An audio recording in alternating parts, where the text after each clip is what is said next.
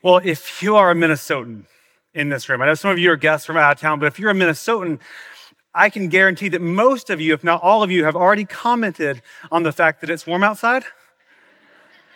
And probably in the last few weeks, you commented on how dark it's been lately. And it has been very dark lately. And I don't just mean what's happening downtown at noon today. It's been very dark lately. Sorry. Yeah. It's been dark outside. We get up in the morning, it's dark. Go home from work, it's dark. And the truth is, it's just a dark time of year. And darkness is the absence of light. Winter is full of darkness, full of the absence of light. And our lives can often be full of absences. Lots of absences in our lives. And what we proclaim, what we come together every Christmas is to proclaim that Jesus is presence in our absence, that Jesus' presence comes into all the absences in our lives and in our world. And I hope that what you know deep down, what you remember at Christmas and that it stays with you long after is that Jesus' presence is your light. His presence comes to bring light into our darkness. I know some of us are experiencing absence of people right now. Some of us are experiencing absence of purpose. Some of us are experiencing absence of peace or joy or hope in our lives. Pastor John Tyson says that we often talk about God being absent from our lives. I know some of you may feel that way this morning. But in this culture of distraction, I wonder if we are the ones absent from Him. What if the light has come? What if God's presence has come into our darkness, but we are so distracted and close off to the light that we don't live lives that are available to what God's presence might mean for us? So I think rather than being overwhelmed by all the absences in your life, I hope that you are instead encouraged that the fullness of God's presence comes to you and comes to me. So to see how that looks in the Christmas story, I want you to grab your Bibles and turn to John chapter 1. There are pew Bibles in front of you. It's page 1509 in the pew Bibles. John 1 is admittedly a non-traditional Christmas text, but what it does is it gives a unique perspective on what happens 2,000 years ago in Bethlehem, and it offers us a chance to understand who Jesus is and what He came to do. So John chapter 1, starting in verse 1, it says, "In the beginning," so pause there, "in the beginning." These are famous words in the Bible because they start the entire Bible. Genesis 1 starts with the words "in the beginning." And so what we see is whatever this author is doing in this writing, he's reaching back to the very beginning of history to tell the story of what he's doing. In the beginning was the Word, and the Word was with God, and the Word was God. He was with God in the beginning. Through Him, all things were made. Without Him, nothing was made that has been made. So pause right there. The gospel writer John uses the word to describe Jesus. He's talking about Jesus, and he uses the word word. It's the Greek word for word is logos. It just means word. And logos, I want you to think about it this way. When someone does what they've said they will do, if somebody says they'll do something and they follow through on it, we say they've kept their word. And so Jesus is God keeping His word. Jesus comes to fulfill the promises that God has made. In fact, John says very clearly that He is God Himself. He is God, that through Him all things were made, that Jesus coming is nothing less than God coming to earth to do the thing that He has promised to do. Now, what has God promised to do? Pick back up in verse 4. It says, "In Him, in Christ, in the Logos, was life, and that life was the light of all mankind. The light shines in the darkness, and the darkness has not overcome it." So pause right there.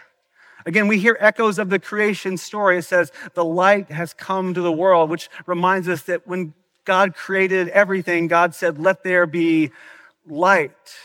So whatever is happening in this story, whatever God comes to do in Jesus is about addressing the need for light in the world. It goes all the way back to the beginning. And in the beginning, we have a story of creation, but we also have the story of fall. We have the story of sin and brokenness and darkness entering into our world. And what happens at Christmas is that story from all the way back is being addressed, is being dealt with.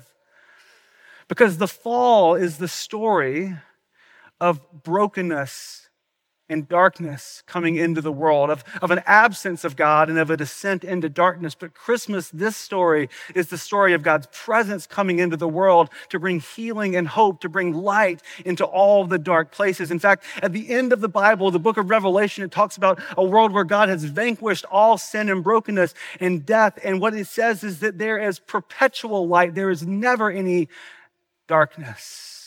This is the thing that God has promised to do, to come and rid the darkness from your life and from our lives and from our world, that he is at work defeating the darkness. And then the question is, how? How does God do the thing that he will do, which is to defeat the darkness? Pick back up, go all the way down to verse 14. It says, the Word became flesh, the Logos became flesh, Jesus became flesh and made his dwelling among us. We have seen his glory, the glory of the one and only Son who came from the Father, full of grace and truth. Stop there. How does God step into our darkness? With his presence. He comes to be with us. Some of you have seen a Star Wars show over the last few years called The Mandalorian. And The Mandalorian has a special friend.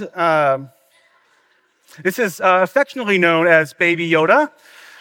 He has a real name, though. What's his real name? Grogu. Grogu is his real name.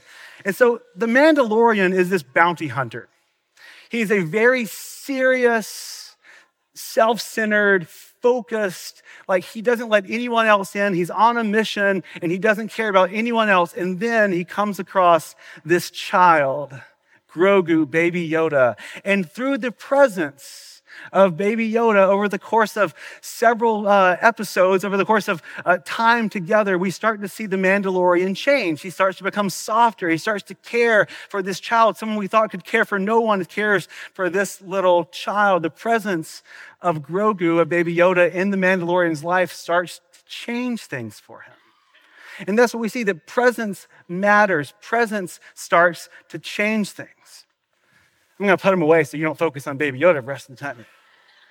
Presence starts to change things. In fact, we might even say that presence is transformative. You've experienced this yourself because if you spend a lot of time around like coworkers or friends or family members, you might start to repeat things that they say or pick up on their mannerisms. If you hang around teenagers, you might start saying things like Riz. I'm embarrassing my teenagers. Tomorrow night, our family will fly to the South, and I'll spend time around family in Alabama, and I'll come back, and I might have a little bit of a twang in my voice that you might pick up on, right? Like, presence can be transformative. We know this. Light is transformative for plants. The presence of parents and grandparents, transformative for children. The presence of loved ones for grieving families. We had 4 funerals at CPC this past week, and what we noticed was when friends and family gather around to love those who are grieving, they don't do anything, they don't fix anything, but their presence matters. It's transformative, it's encouraging, it encourages them in their journey. Presence matters, and what we see is that God comes into the world to offer us nothing less than his presence. In fact, the Greek word, or the Greek phrase for he made his dwelling among us literally means that God pitched his tent. Like God rolled up to the campsite and threw his tent out beside yours. Pastor Eugene Peterson in the Message translation translates it this way: the Word became flesh and blood and moved into the neighborhood. God comes to us. God comes into your darkness. See, we don't have to produce light. We don't have to go find it. We don't have to earn it or achieve it. God freely comes to us. His light comes into our darkness. Now, if you're anything like me, you probably have some areas in your life where it's really clear, like I would love to have some light shine into that darkness. But you probably also have some places where you're like, I'd rather keep the light away from that. I don't like to have my darkness pulled into the light or dealt with more than anyone else. I mean, I am good at pretending like I'm fine, like everything's okay. I don't need help. I'm good at stuffing it away and acting like it's no problem. As Taylor Swift says in the song Daylight, everyone looked worse in the light. Everyone looked worse. In the light, when God draws near, when the light comes, it exposes the darkness. We have to take a sober look at our lives when the light comes and comes close to us. Because here's the thing. Jesus comes for the darkness that's holding on to you, but he also comes for the darkness that you're still holding on to. He comes for both. And because the gospel moves, because God is active, because he is real and present and transforming, I can be open to receive Jesus as my light. His presence can be the light in my life. It can be the light in the darkness that's holding on to me and the darkness I'm still holding on to. Because I think about all the times in my life when friends or family or coworkers have said the hard thing, when they've spoken to my darkness, when they brought it into light. And it's not easy, but it brings healing to it. It's better on the other side of it. That light brings into full picture all of the things that we're holding on to or that's holding on to us. So you don't have to pretend like you're fine. You can trust that Jesus has come to be the loving and relentless light in your darkness. Now, I think there are at least 3 kinds of people with us today. At least 3 kinds. And see if you find yourself in one of these scenarios.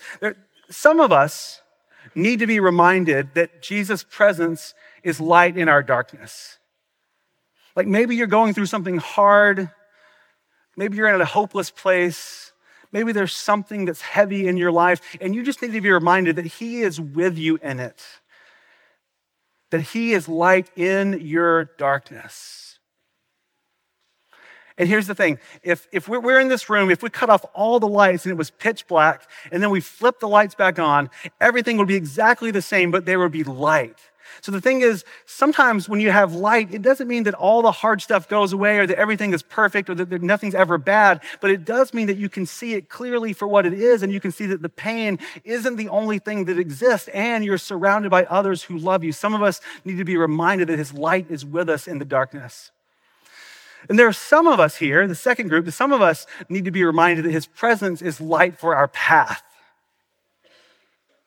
Some of us are walking in darkness.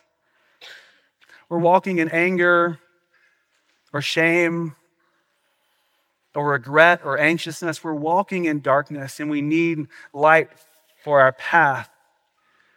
And I think many of us, though, we're not living these like awful, wicked lives. Some of us, like, we just feel like life is purposeless, like we're not going anywhere, we're stuck in neutral. And sometimes like that in and of itself can be a kind of darkness. Living with the absence of purpose. So what we find is that Jesus comes to walk alongside of us, to walk with us, to lead us in ways of freedom and of grace and of truth, that we can walk in the light that is Christ with us. And finally, some of us need to know that we are called to shine light in the darkness, right? Maybe God has you in a place for a purpose. Maybe God's calling you to shine light. Maybe he's calling you to bring justice and healing into places of oppression and despair. Or maybe he's just calling you to bring peace into a tumultuous family dinner table tonight. Or maybe he's calling you to love those on your team or at your school or at work that are unlovable and unseen. Maybe he's calling you to be light to those people. God has put you in those places for a reason. And you can't be light because you're good, but you can be light because he's good and he's with you. His light is the presence that you shine in the world. Transformation is possible because the light comes near to us. And the light is crushing the darkness so we can open our hands to receive what God has done. There is a God who loves you and has demonstrated his love in the most beautiful way possible. He sends his son to earth. And that's what we're celebrating at Christmas, to rescue us, to die so that we might not live in the power of death and darkness, but in the power of life and light. This is the good news that we bask in at Christmas, that the light has come into our darkness. A few years ago, my wife Ashley and I were in southern Utah on a vacation with our family, and we got up early one morning and went to Bryce Canyon National Park, and we ran the rim in the dark before sunrise. We ran the rim of the canyon, and then we got treated to a spectacular sunrise that came up while we were running. And what I remember is we started off and it was pitch black, it was dark, we had headlamps, we're running along this trail, and we're just kind of like, you're focused on your feet, on your next step, you're very sort of isolated and looking down. But then when the sun came up, and there's the beautiful canyon stretched out in front of you, it raises your head, and you look around and you see things you didn't see before. When the light comes into our darkness, we see new possibilities. It's not that everything is perfect. Some things are still hard. We were still running. But the light helped us see things that we could not see before. New things were possible. And I hope that we're open to receive the blessings that God has for us, to receive the light that comes into our lives and into the world, that Jesus, the light, has come into our darkness. That's what we proclaim this Christmas season. Amen? I'm going to invite the band to come back up and prepare to lead us. And every Christmas we light the Christ candle to remind ourselves that the presence of the light of the world is with us. This isn't just something academic that we talk about, it's something that we get to experience for ourselves. That the light of God has come into the world, and therefore transformation is possible. Transformation is possible because God's presence means light, and that means light in your darkness. The light comes for you and for me. The light comes for us. The light comes for everyone. And the light comes everywhere.